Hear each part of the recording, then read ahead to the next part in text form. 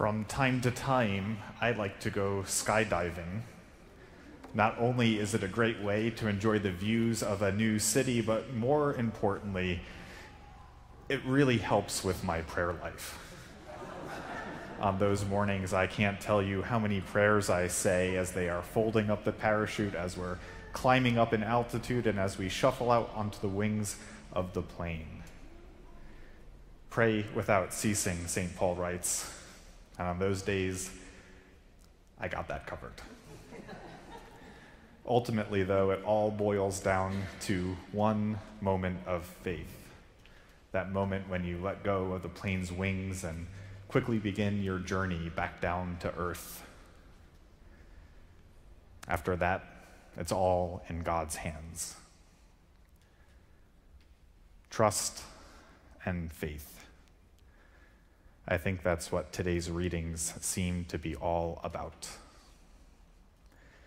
First, we hear about Abram and Sarai, a cute little elderly couple to whom God says, "Look toward heaven and number the stars if you're able to number them.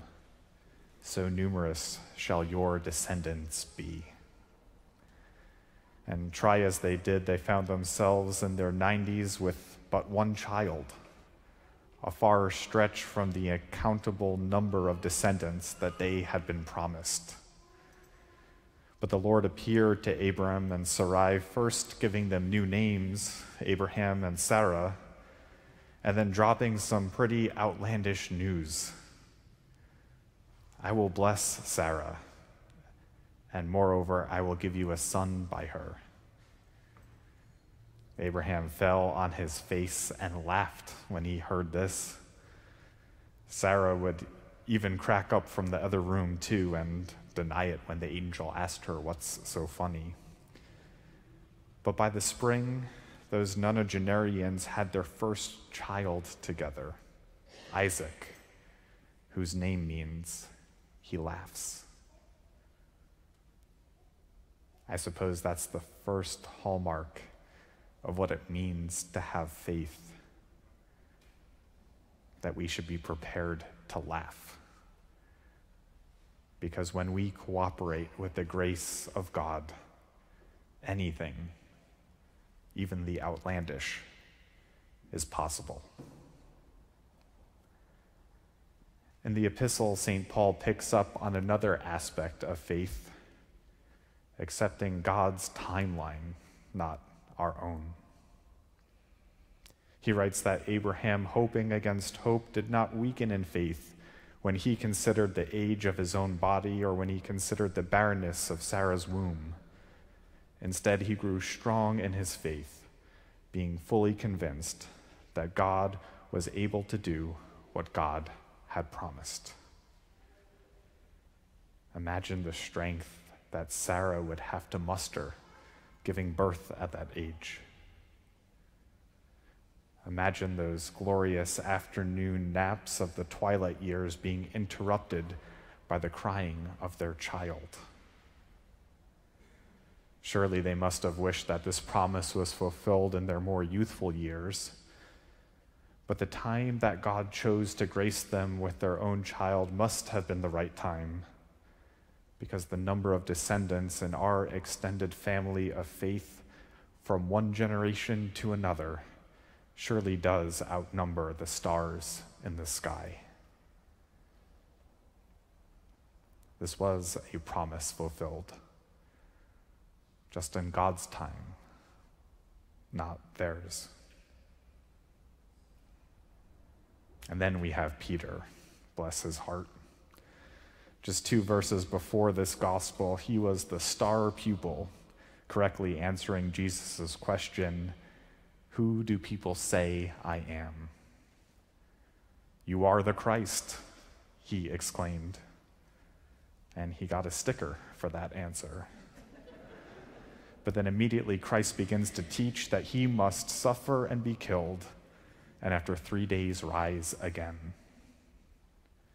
Perhaps still riding the high of giving the correct answer, Peter pulls Jesus aside to tell him, actually, the Messiah is really supposed to restore Israel and build it up into a state which could never be conquered. I suppose this exchange highlights something about faith too. What Peter envisioned was a fortified kingdom immune from ever being conquered.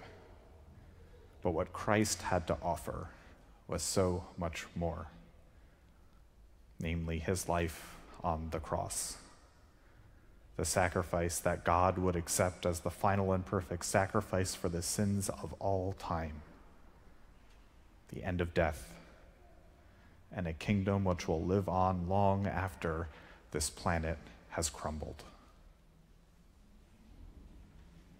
Perhaps faith then is not always bringing our ideas to the table, but trusting that what is up God's sleeve is infinitely more generous, more loving, more life-giving, and more creative than you or I could ever imagine. A biblical scholar once suggested that when we hear the name Peter, we ought to substitute ourselves into that passage. So what does Christ have to say to Peter, say to us, in those moments of our lives when we forget that God is able to accomplish abundantly far more than we can ask or imagine? He says, "Get behind me." That's where you go when you're following someone. Christ's compassion for those moments when we lose our faith is boundless. God is always ready and willing to say, "Come on back," and pour out grace upon grace. The gospel ends this morning with an invitation, a rather bizarre one, to take up our crosses and to follow Christ, to go on a journey where we forsake our own plans, our own goals, and live for God and live for neighbor. For Christ, this journey of faith took him to Golgotha. But for us, who knows where this journey will take us? Christ doesn't mince his words. He is clear that this journey at times may be filled with great suffering and perhaps even rejection. But the stories of our ancestors in faith show us that when we say yes to faith in those moments of our lives, that through grace, the impossible happens. By faith, 99-year-olds give rise to countless numbers of descendants. By faith, Peter, who got it wrong more times than he got it right, would go on to be the rock of the church. By faith, Christ stretched out his arms upon the cross and 3 days later freed us from death. And I'm sure we each have our own moments too, when we saw an improbable grace enter into our lives. Those campfire stories which almost seem too far-fetched to be true. Faith isn't just about believing that God had a hand in it all.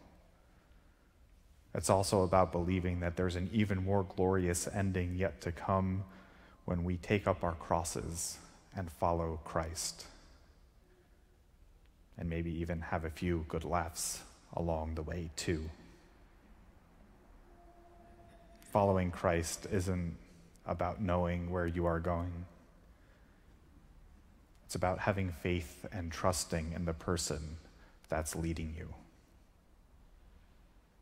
And I can't think of a better person to be our guide than the pioneer and perfecter of our faith, the Messiah, the Christ.